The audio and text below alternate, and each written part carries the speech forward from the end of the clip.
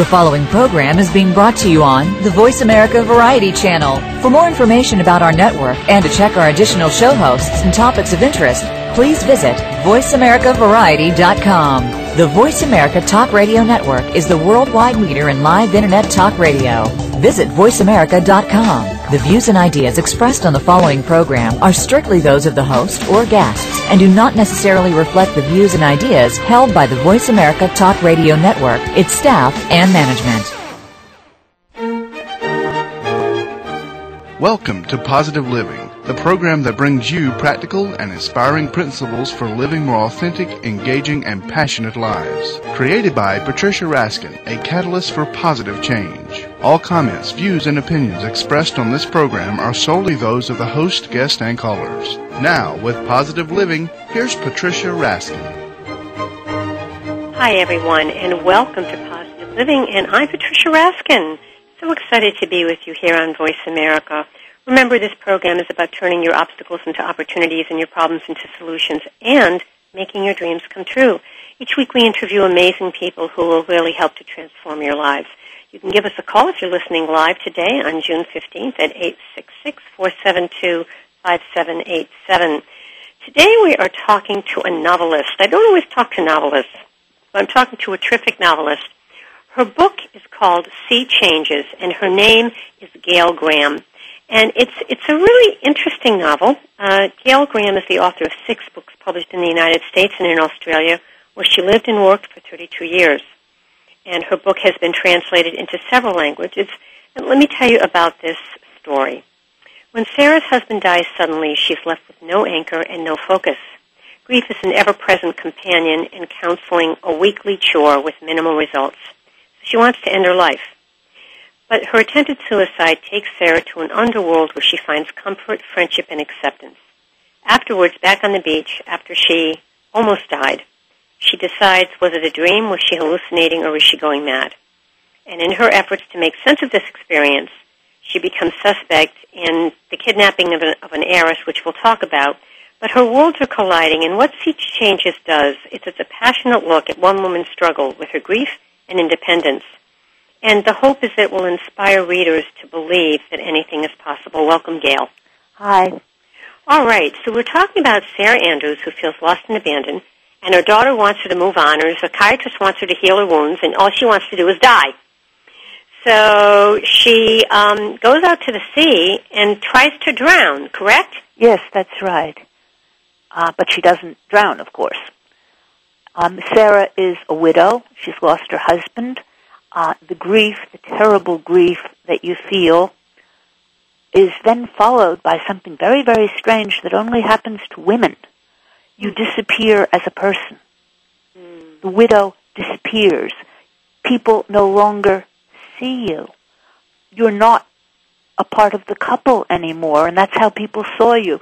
So your friends sort of stop calling, and they don't invite you over, because now you're a single woman, and nobody wants the odd woman at the dinner table. Mm-hmm. And you may have financial problems that you never faced. People will tell you, you've got to move out of your house, it's too big for you now that you're alone. Mm-hmm. And you become a category, and that is the second great loss. Yes. And you yourself are a widow. Yes. And lost a child, so yes. Those are 2 big losses. Yes, they are. They are indeed. And it's out of those losses that Sea Changes grew. Did you ever contemplate suicide the way that this woman does in the book? Absolutely. And the only reason I didn't take my own life is because I was the sole support of my severely disabled son. And if I died, he would have nobody. And we were in Australia, and Australia is a country where they don't do things like rehabilitation. So it would have been terrible, and that was... So in a way, Gail, your son saved you. Yes, oddly enough, yes. Because I'm certain that I would not have survived it. Yeah, because it was that difficult being alone and losing the husband and financial support. Talk about what happens to this woman, and her name is Sarah Andrews, when she goes underwater and is exposed to this new world. Well, the idea of the new world is that it could well be in her imagination. And I think imagination and dreams are very, very powerful tools for healing yourself when you've been hurt, and also for remaking yourself and rejuvenating yourself and bringing hope and happiness back into your life when you think they're gone. So I used that. I used imagination.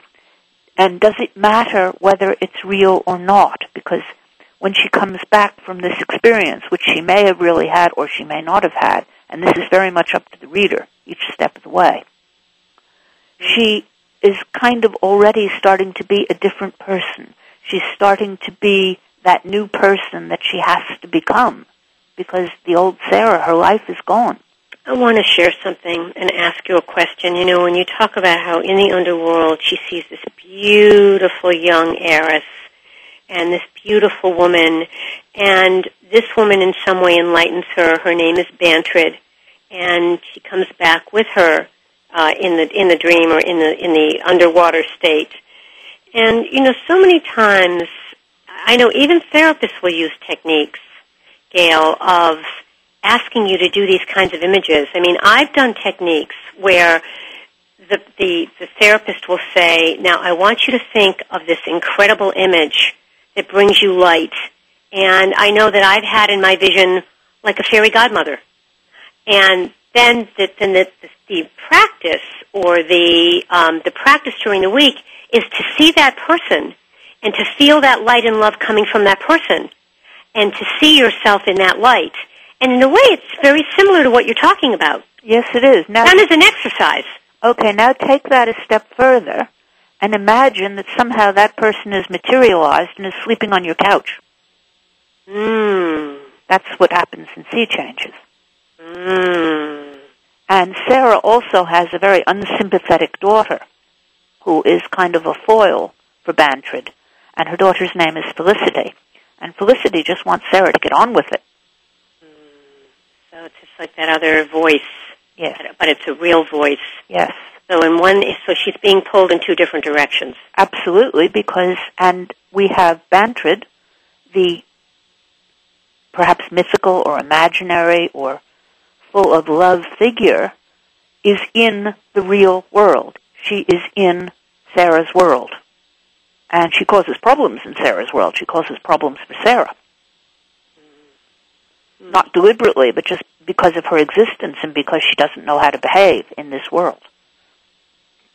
So she does materialize Bantrid into a real person. Yes. So the daughter sees a real person. Yes, but now, here's the question. But how do we explain where she comes from? Okay.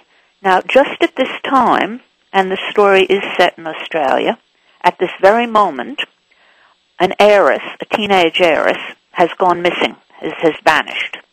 And everybody's in a great state of upset because this is the daughter of the wealthiest man in Australia. And this girl looks a lot like Bantrid. So, isn't it possible, that in fact this girl that Sarah thinks is so wonderful is really the missing heiress, whose name is Jennifer Blanchard? And might Sarah just have picked up this girl on the beach and given her this identity, or is it really Blanchard, or is it Jennifer Blanchard? Of course, everybody around Sarah thinks it's Jennifer Blanchard and that Sarah is aiding and abetting a runaway. And, so the story gets very complicated. The plot gets very complicated. Gail, how does it come to you? Does the story just appear in your head? How does it happen in your brain? Okay, the way this happened was that after my husband died, I couldn't write. And I'm not talking about like for a year or two. I'm talking about it was gone. And when I say I couldn't write, I mean I couldn't write fiction. I wrote a fair bit of nonfiction. But I couldn't tell stories anymore. That imagination was just gone. And that was terribly, terribly frustrating, especially after 2 or 3 or 4 years had passed. And I started accepting that, I'm not a writer anymore. But what did happen is I had incredible, extraordinary, detailed dreams. And when I say detailed, I mean I would move through houses and cities, and I could describe the houses room by room, the furnishings, the cities. I seemed to know the roads. I'd never been to these places. People would come into my dreams. They were all very, very clear. If I were an artist, I could have drawn pictures of them. None of them were people I knew, and none of the dreams seemed to make sense. I was either trying to catch a train or I was in a shop, or they didn't seem to have any symbolism. But they were so detailed, and out of sheer frustration, I started just writing down my dreams. I started just every morning writing down every detail I could remember of my dreams, and even though it wasn't really writing, it sort of eased that great ache for something that was gone. And then one morning, when I was doing this, I just got this picture in my mind of Sarah walking determinedly along this footpath, as they call them in Australia, sidewalk, toward the beach. And I started writing about her, and that's how it began. But I had no idea where the story was going. So you had pieces of it in a dream, and then you filled the rest in. Well, I just had Sarah, really. I started with Sarah walking towards the beach. And then when she went into the water, I don't know really what I was planning. But then all of a sudden, Bantred appeared. And then the story just came. I mean, then it just seemed to be natural progression. This happened, and that happened, and it made sense that something else happened. And you were able to remember your whole dreams. Sometimes people can't. I've always been blessed with that faculty. I can remember 5, 6, 7 of them a night in great detail. And I've always been able to do that. So in a lot of ways, that's really helped you as well. Oh, yes. I used to escape in the early days of widowhood. I could just hardly wait to go to bed and dream. Interesting. Well, my guest today is Gail Graham.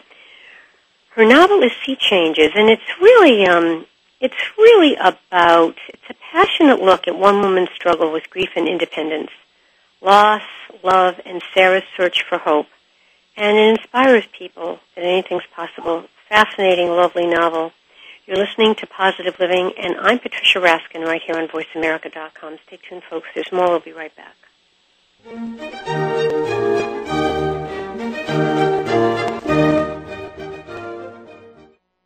News, opinion. Can you hear me? Your voice counts. Call toll-free 1-866-472-5787. 1-866-472-5787. VoiceAmerica.com. Here's a show for baseball players, coaches, parents, and those who love the game. At least 90% of sports success, including baseball, requires mental strength in order to fully benefit from technical ability. And the higher the competition level, the more critical it becomes to possess mental muscle. Tune in every Tuesday at 4 p.m. Pacific Time to Championship Thinking, hosted by Jim Meyer, and brought to you by the National High School Baseball Coaches Association. Jim, sports psychology coach, trainer, and author of numerous articles and the workbook, Championship Thinking, Building Mental Muscle in Baseball, simplifies the mental game with easy-to-understand tools and tips. With his weekly guests, Jim draws from successes with professionals, college, high school, and youth teams, coaches, and players. Learn how to remain confident and focused at crunch time, when pressure, tension, and anxiety like to make an uninvited appearance. Tune in and tune up your mental and technical knowledge and skills with Championship Thinking, every Tuesday at 4 p.m. Pacific Time, right here on America's Voice, Voice America. Hey, Dad. What? I can't get the ketchup bottle open. Here, let me try. Here you go. Thanks. You don't have to be a hero to be a hero. When you adopt a child from foster care, just being there makes all the difference. To learn more, call 1-888-200-4005. A public service announcement brought to you by Adopt U.S. Kids, the U.S. Department of Health and Human Services, and the Ad Council. The Internet's #1 talk station. #1 talk station. VoiceAmerica.com.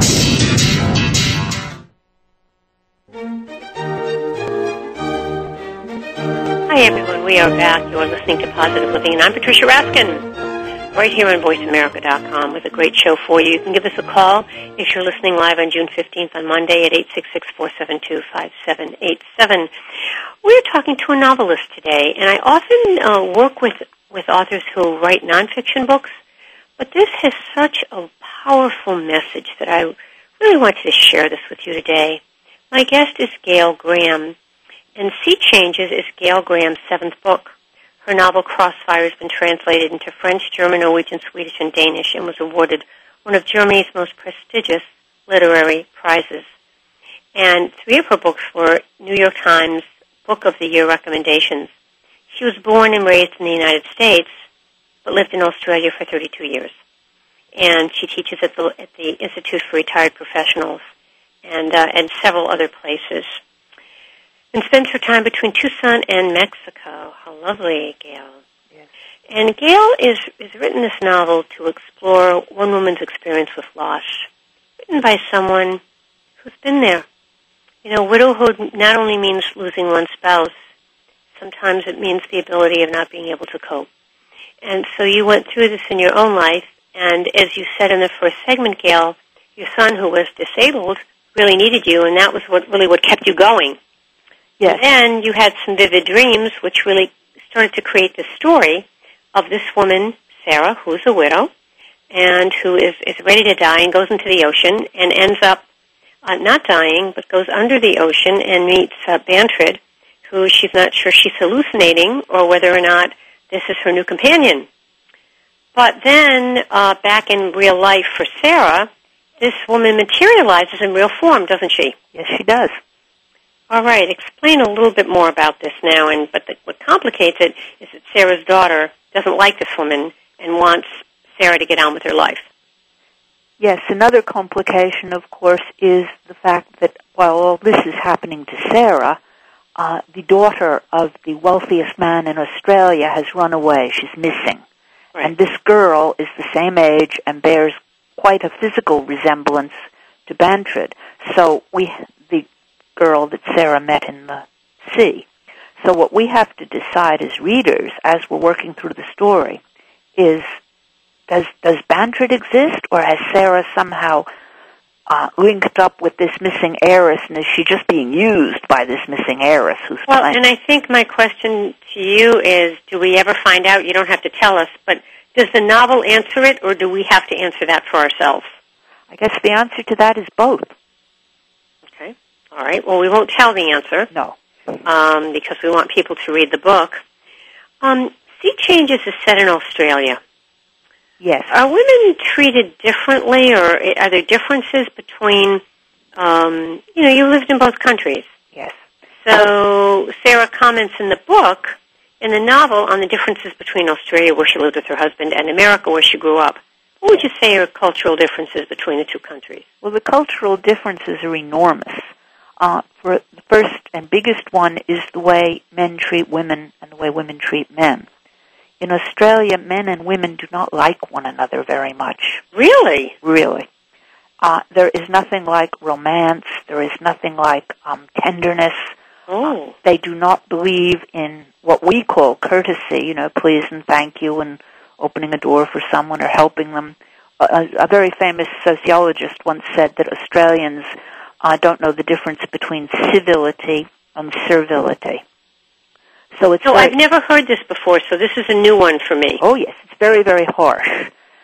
Men hang out with men, women hang out with women. This is even after you're married. If you go to a party, all the men will be down at one end and all the women will be up at the other end of the room, and you don't cross. In other words, a woman wouldn't walk in and try to mix with the men, and a man wouldn't mix with the women. They go out for nights out. All the women go out with their women friends. The men go out with their men friends. So it's very, very different from America, and there isn't any of what I call our romance. When we first moved to Australia in 1970, I remember when in February my husband went out because he wanted to buy me a Valentine, and he couldn't because there weren't any. Really? Really. It's so surprising. I suppose I should know this, but I've never heard it. Well, as my husband once observed, quite rightly, there are no heterosexual love stories in Australia that have a happy ending. And that's true. Really? Did you see the movie Australia? No, I didn't.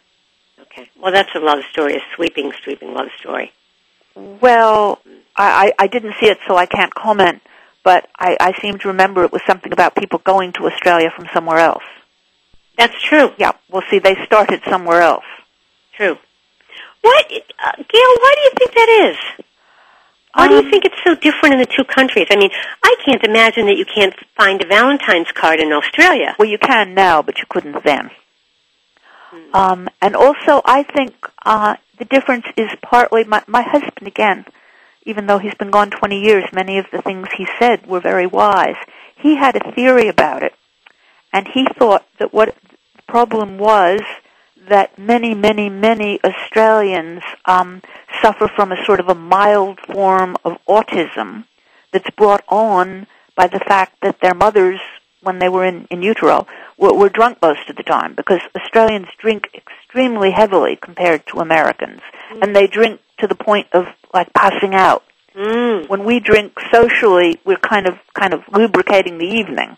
Exactly. But when Australians drink, in Australia, you haven't had a good time unless, as Australians would put it, you drink, you spew, you have sex, I won't use the other word, and you pass out, and then you've had a good time.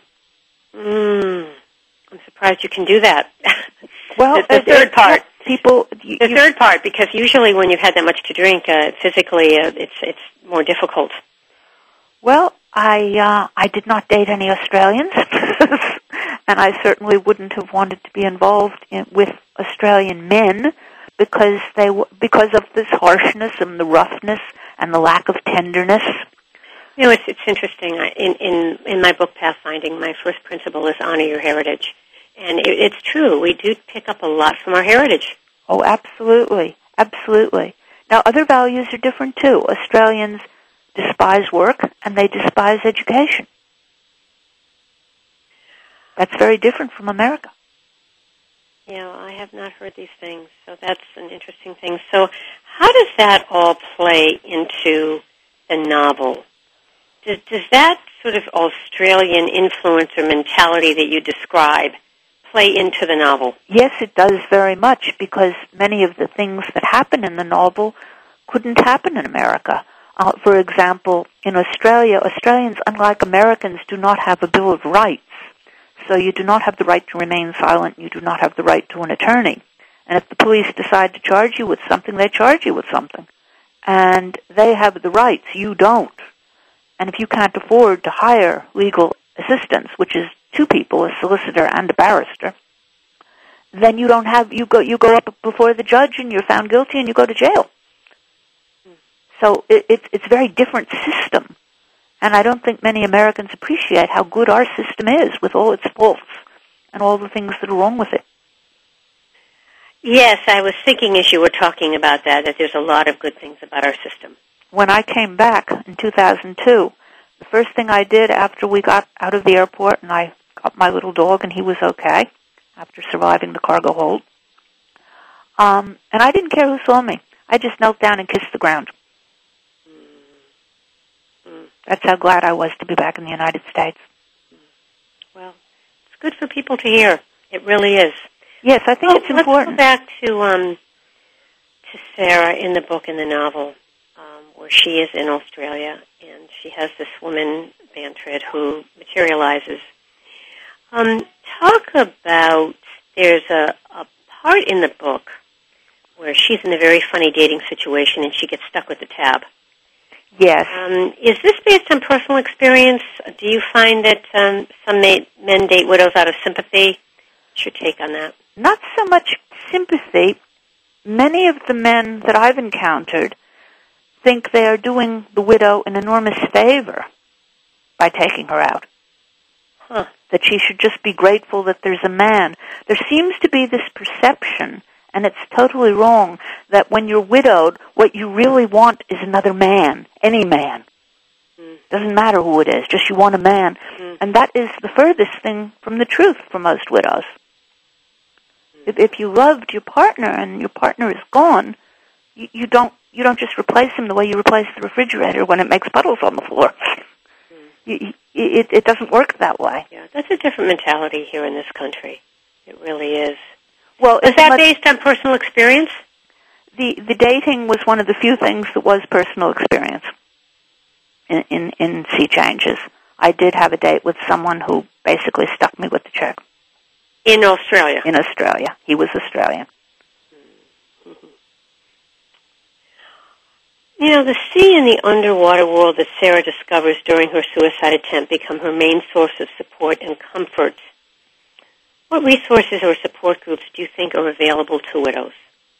Well, another thing about Australians is they aren't big on support groups or self-help or any of the things that we find important. Australians just say, oh, well, happened, it happened. But you have to remember, Australians don't make a big emotional investment in anybody or anything. You know, you're generalizing this, and you really think that Oh, yes, I am generalizing it. I have some dear Australian friends who are totally the exception to the rule. But I'm talking about the way the society is. So, yes, I am generalizing. Hmm. And when you live in a society that is basically that way, even though there are people who are exceptions, it does shape the day-to-day life of everybody who lives in that society. Mm-hmm. All right, we're going to take a break, and when we come back, we're talking to Gail Graham. Gail is the author of the novel Sea Changes.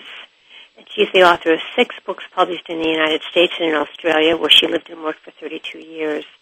Her novel Crossfire has been translated into several languages. It was awarded one of Germany's most prestigious literary prizes. 3 of her books were New York Times Book of the Year recommendations. And she does a lot of teaching. Her novel is about Sarah. And when Sarah's husband dies suddenly, she's left with no anchor and no focus. Grief is an ever-ending present, and she really tries to commit suicide through the ocean, but ends up coming back, and in that time in the ocean meets this incredible woman, and she's not sure whether it is hallucination or whether it's real, but this woman does materialize in real life. So it's a very interesting story. It's a passionate look at one woman's struggle with grief and independence. Loss, love, and Sarah's search for hope will inspire us to really see that things are possible. And certainly imagination and visualization about things that work for us and are beautiful really do help. You're listening to Positive Living, and I'm Patricia Raskin. Stay tuned, folks. You're listening to Positive Living right here on VoiceAmerica.com. We'll be right back.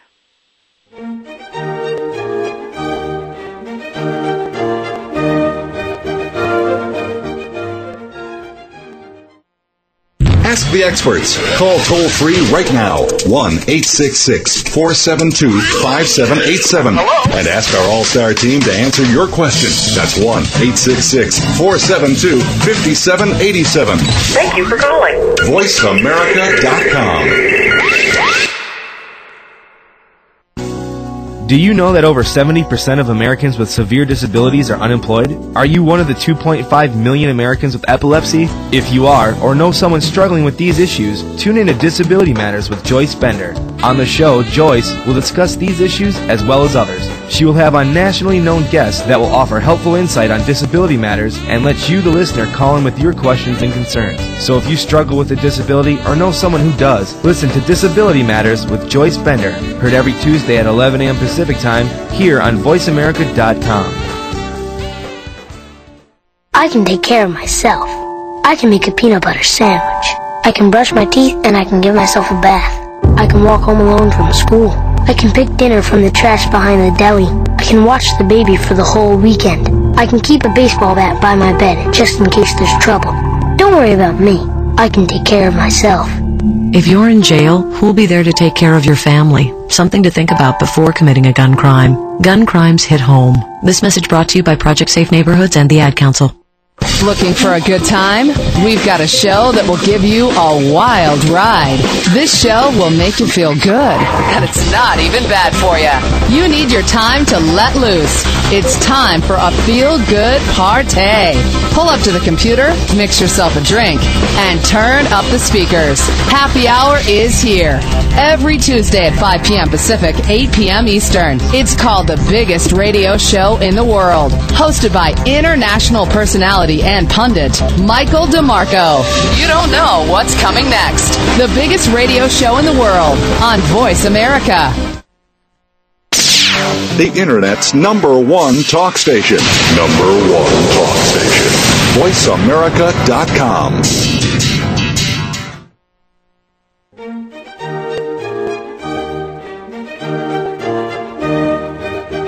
everyone. We are back. We're listening to Positive Living, and I'm Patricia Raskin, right here on VoiceAmerica.com. I always have to say that I've been with Voice America. I was one of their first hosts back in 2001. I think there were 20 shows on the network, and now there are about 225 or more, probably more.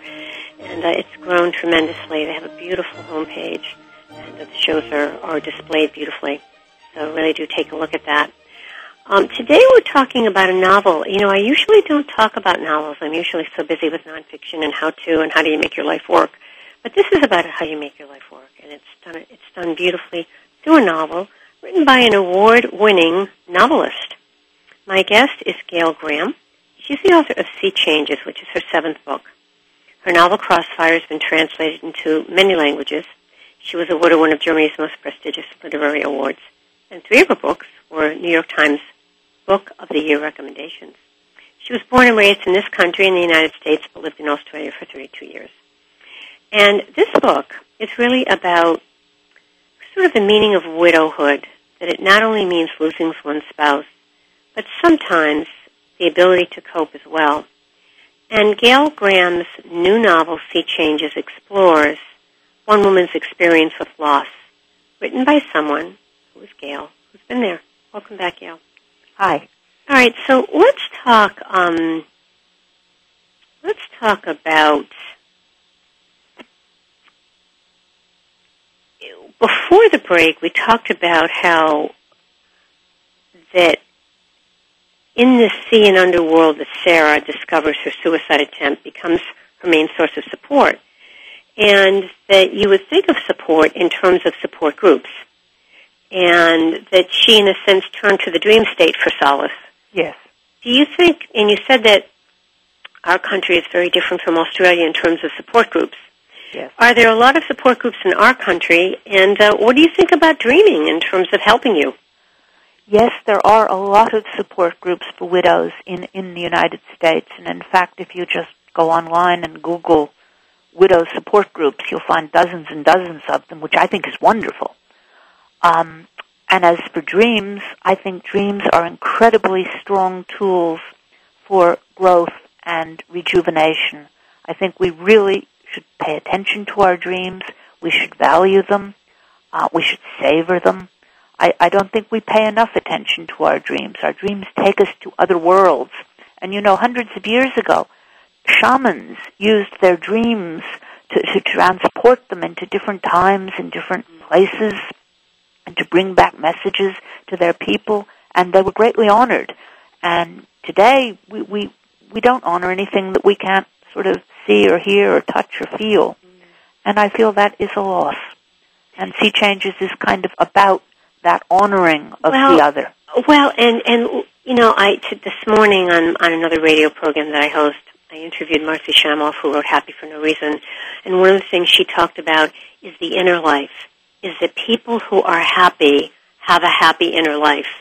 And those people who rely on the externals, when those go away, they're not happy anymore. And she talked about how important it is to develop, you know, what it is inside of us that makes us feel good. And that's really what you're talking about as well. Yes, it is, and it happens to my character by accident, as it were. She is coping with situation after situation. And of course, in this underworld world, which may or may not exist, there's also a man. And that man is very drawn to her, and she's very drawn to him. But does he exist? And she feels guilty about it. And at one point, her therapist says, but it's a man in a dream. How can you feel, why do you feel guilty? But she does, because she's very drawn to this man. So and why does she feel guilty? Because she loved her husband. How can she be drawn to anyone else when she loved her husband so much? Interesting. And that's another theme, isn't it, in widowhood? Yes. That's another theme.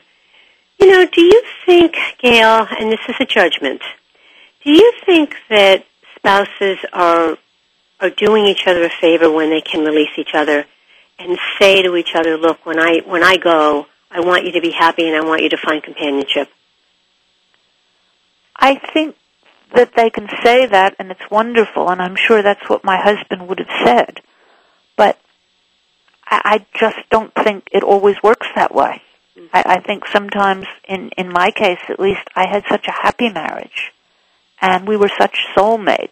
We could practically finish each other's thoughts, much less sentences, that I don't see finding that with anyone else, and I don't think it would be fair to anyone else to be looking for something that's not there. Now, that having been said, I will probably walk out of the door, meet someone, and fall madly in love.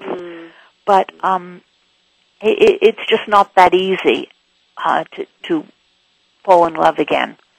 And yes, and it's never going to be the same. I mean, you're never going to recreate what you had before because it's unique, that relationship. And if it was particularly wonderful, maybe, there was The King and I, where there was a song that the Anna sings in the beginning about her husband, who was also dead, and she sings, "I had a love of my own." And that's very much how I feel. I was very lucky, and I cherish the time we had together. After writing several nonfiction works, including 2 that recount the time you spent nursing your son, Sea Changes is your first novel in many years. Yes. How has writing this book helped you regain your life and your identity as a writer? Well, absolutely enormously, because I always thought of myself as a writer, and then especially after my son's accident, both the pressures on us and following my husband's death, the inability to write at all, were really devastating. And then to suddenly be able to create again, to create a world, to create characters, to bring these things out of my imagination and make them real enough so that other people are believing in them too, talking about them. How long did that take you? 7 years. 7 years. And how did it happen? All of a sudden one day did you start writing again? No, I had been writing down my dreams in great detail, mainly out of frustration because I couldn't write anything else. And at least I thought, well, I'm writing down something that's imaginary. And then one day I sort of stumbled in my dreams upon my character, Sarah, and I wrote her down. And I just kept following her, as it were, into the story. So the dreams are what opened you up to writing again? Yes, absolutely. The dreams, and also the writing them down and the thinking about them and keeping them in my mind and carrying in my mind these 2 worlds, the world that I lived in every day and the dream world where I was last night. And I could go back. I could go back into my dreams night after night, go back to the same world if I wanted to. Now, during those 7 years, when you weren't writing, were you dreaming? Yes, vividly. But you still couldn't get it on paper. It took that long. It took that long. How interesting. How interesting. So what advice would you give to someone listening to this program who's a widow or a widower who's really having trouble? I mean, really feeling such loss and devastation because they were married to their soulmate or they were with their soulmate. What would you say? First, I would say it'll get better, and be kind to yourself while you're going through this. Don't push yourself too hard. There's no time limit on grieving. It isn't a nice orderly process like making a cake. You've just got to give yourself as much time as you individually need, always remembering that it will get better.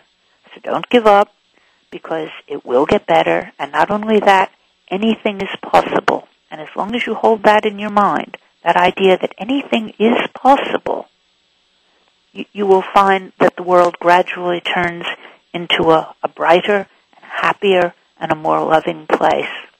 The important thing is not to give up. I think it was Winston Churchill who said, when you're going through hell, keep going. And that's very good advice. But with the belief that it will change. It will change. It will change. Absolutely, it will change. Tough question for you, but it's something that can help other people who are feeling tremendous loss. There's always a gift in everything, even though it's hard to see, particularly the more difficult the circumstance. What would you say was the gift in the loss of your husband? That is a tough question. I guess the answer would be it was the completion of his work, because I was a very insecure and frightened little person when I married my husband.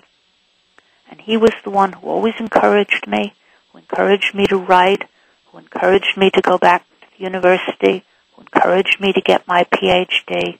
He always told me, yes, you can, yes, you can, yes, you can.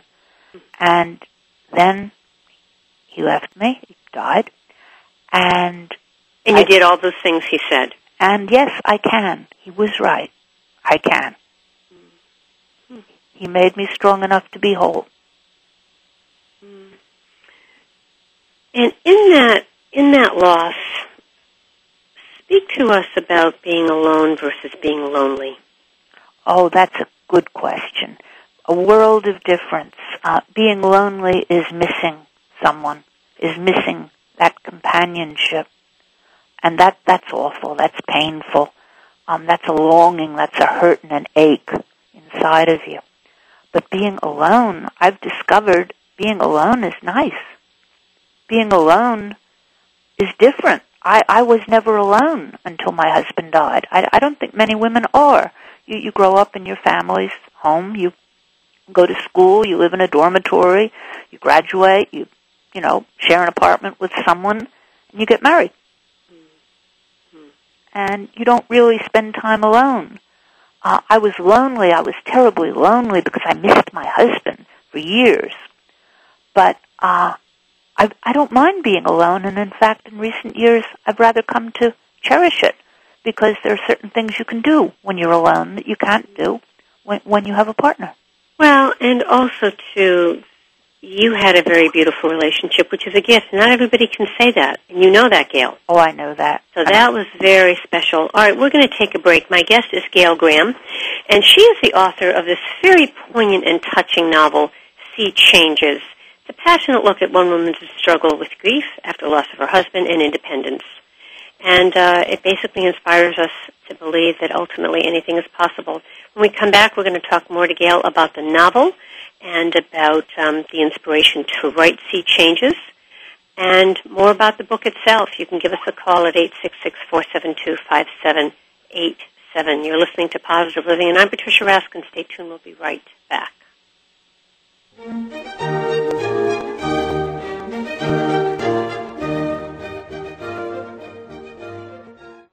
Talk, talk, talk. That's all we do is talk. If you'd like to talk, call us toll-free right now at 1-866-472-5787. 1-866-472-5787. That's it. VoiceAmerica.com. If you want to put the pep back in your step, Chad Lafferty's has just what you're looking for. Dance is life. Life is dance. It's only about dance. It's about moving through life with style, gaining awareness of the never-ending, ever-flowing movement that accompanies all of life's activities. Dance is life. Life is dance. Broadcast every Saturday morning at 9 a.m. Pacific, 12 p.m. Eastern on the Voice America Radio Network. Be sure to tune in and tap into the limitless healing that dance can provide. Can't stop now. Dad, can I ask you something? Sure. There's this girl I kind of like. Say no more. You just have to impress her. Okay, but how? Just, I don't know, pick up a lot of heavy things around her. Like what? Desks, chairs, people. Grunt if you have to. Grunt? Yeah, be like, oh! There you go. You don't have to be perfect to be a perfect parent. When you adopt a child from foster care, just being there makes all the difference. To learn more, call 1-888-200-4005. A public service announcement brought to you by Adopt U.S. Kids, the U.S. Department of Health and Human Services, and the Ad Council. Son, we gotta talk about drinking. I know. I don't want you touching alcohol till you're old enough. Yeah, I know, Dad. It's not a big deal. Don't I know me, okay? And it is a big deal. Underage drinking is just stupid. Yeah, well, why'd you do it? Look, I did it because we didn't know what we know now. Alcohol affects kids differently, okay? When kids drink, it's more dangerous. And you're my kid. And just because they drink doesn't mean you have to. I know. Look, son, I'm trying to help. I've seen what it does. I mean, you may think you can handle it, but when you drink, it screws up your judgment. Listen to me. This is real. I know, okay? I know. Teenagers know everything. So talk about underage drinking before they know it all. before they're teens. Start talking before they start drinking. And keep talking. To learn more about the dangers of underage drinking and what to say to your kids, go to stopalcoholabuse.gov. Brought to you by the U.S. Department of Health and Human Services and the Ad Council. The Internet's #1 talk station. #1 talk station. VoiceAmerica.com.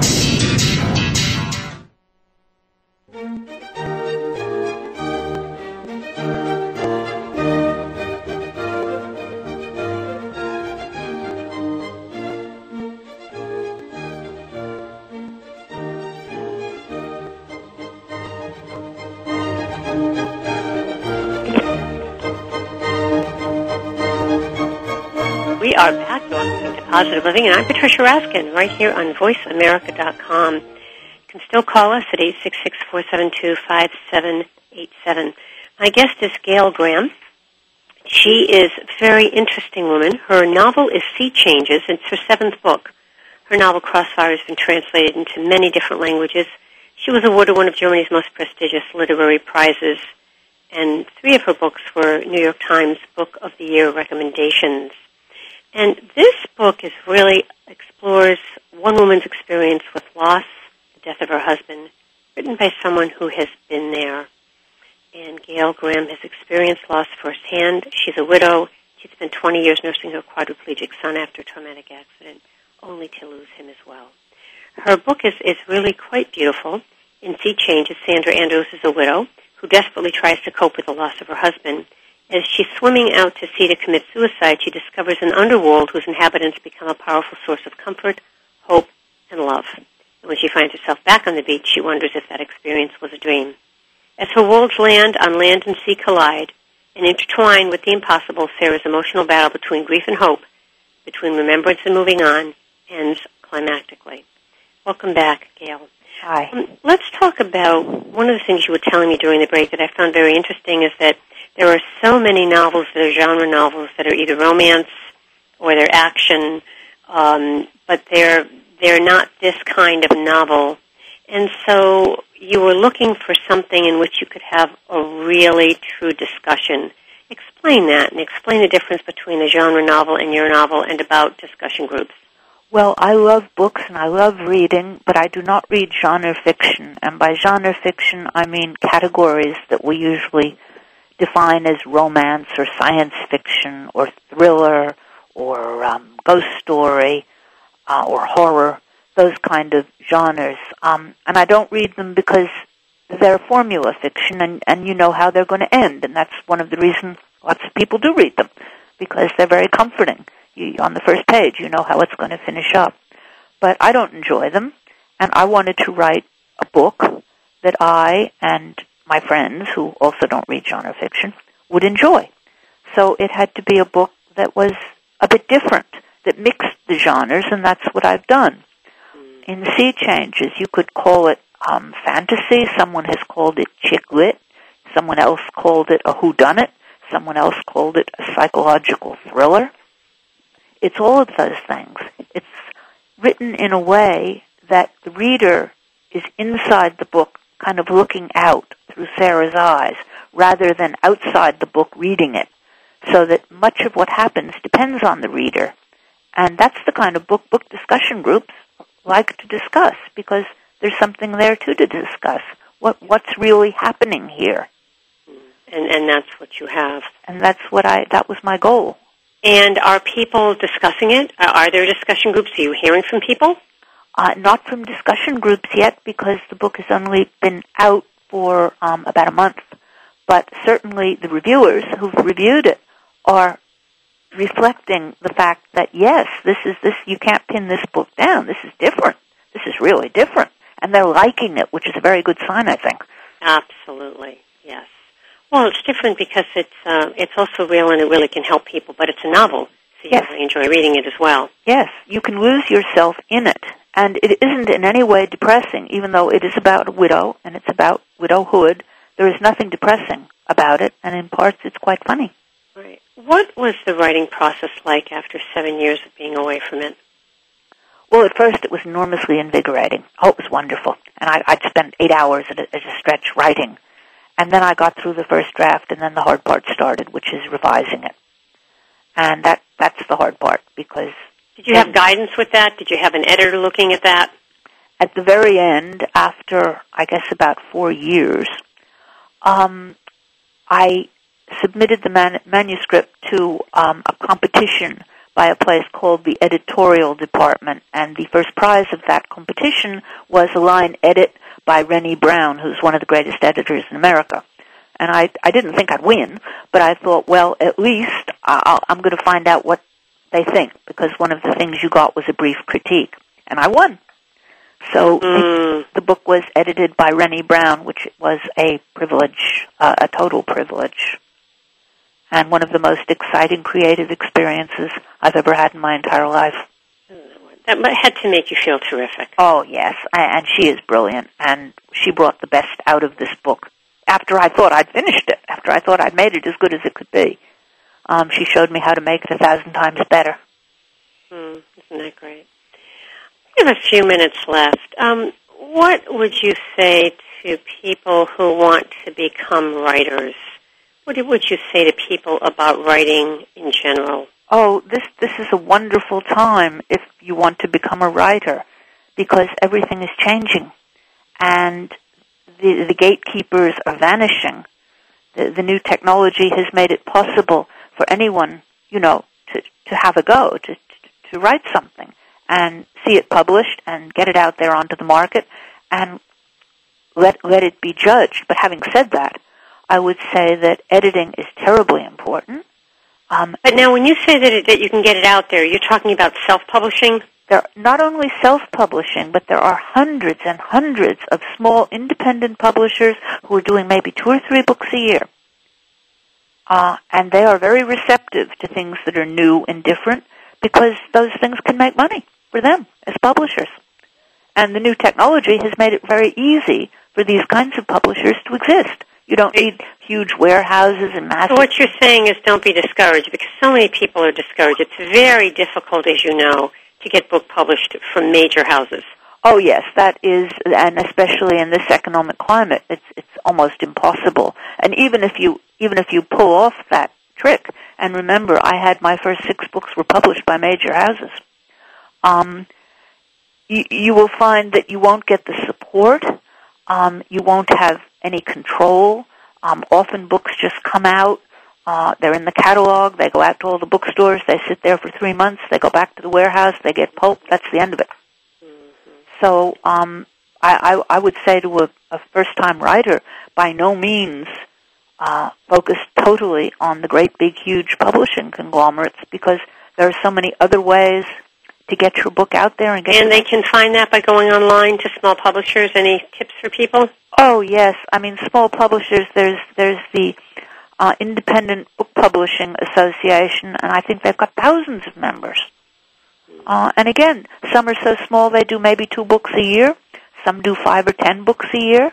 So go to the Independent Publishing Association. Yeah. Okay. I mean, there are just so many avenues. All right, your message about sea changes, and your message for widows, and your message in general. What would you like to leave our listeners with today, Gail? Anything is possible. No matter how bad it looks now, anything is possible. Just believe. Believe in yourself. Believe in hope. Believe in tomorrow.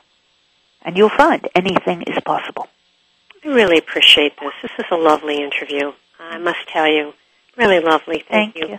Yes, and stay on the line. My guest is Gail Graham, author of 6 books published in the United States and in Australia, where she lived and worked for 32 years. Her latest novel is Sea Changes, and it's a passionate look at one woman's struggle with grief and independence.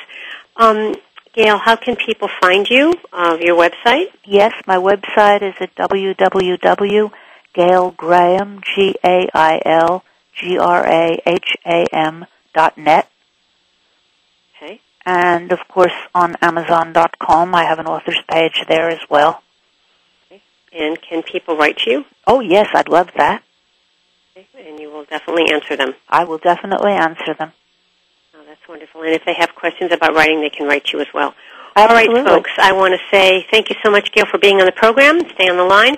Folks, stay healthy, stay happy, get the support you need, and know you can make your dreams come true. Until next Monday at 2 p.m. Eastern and 11 a.m. Pacific, I'm Patricia Raskin for Positive Living. Positive Living. Have a great Monday and a great week.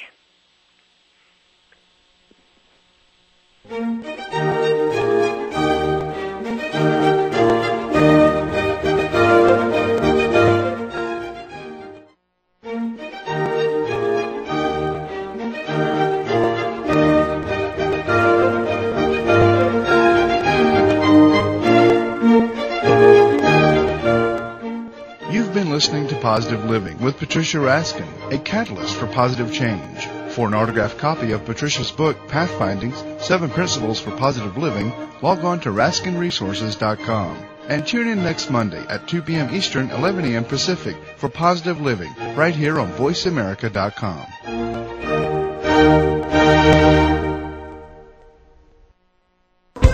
Thanks again for listening to the preceding program, brought to you on the Voice America Variety Channel. For more information about our network and to check out additional show hosts and topics of interest, please visit VoiceAmericaVariety.com. The Voice America Talk Radio Network is the worldwide leader in live Internet talk radio. Visit VoiceAmerica.com. The views and ideas expressed on the preceding program are strictly those of the host or guests and do not necessarily reflect the views and ideas held by the Voice America Talk Radio Network, its staff, and management.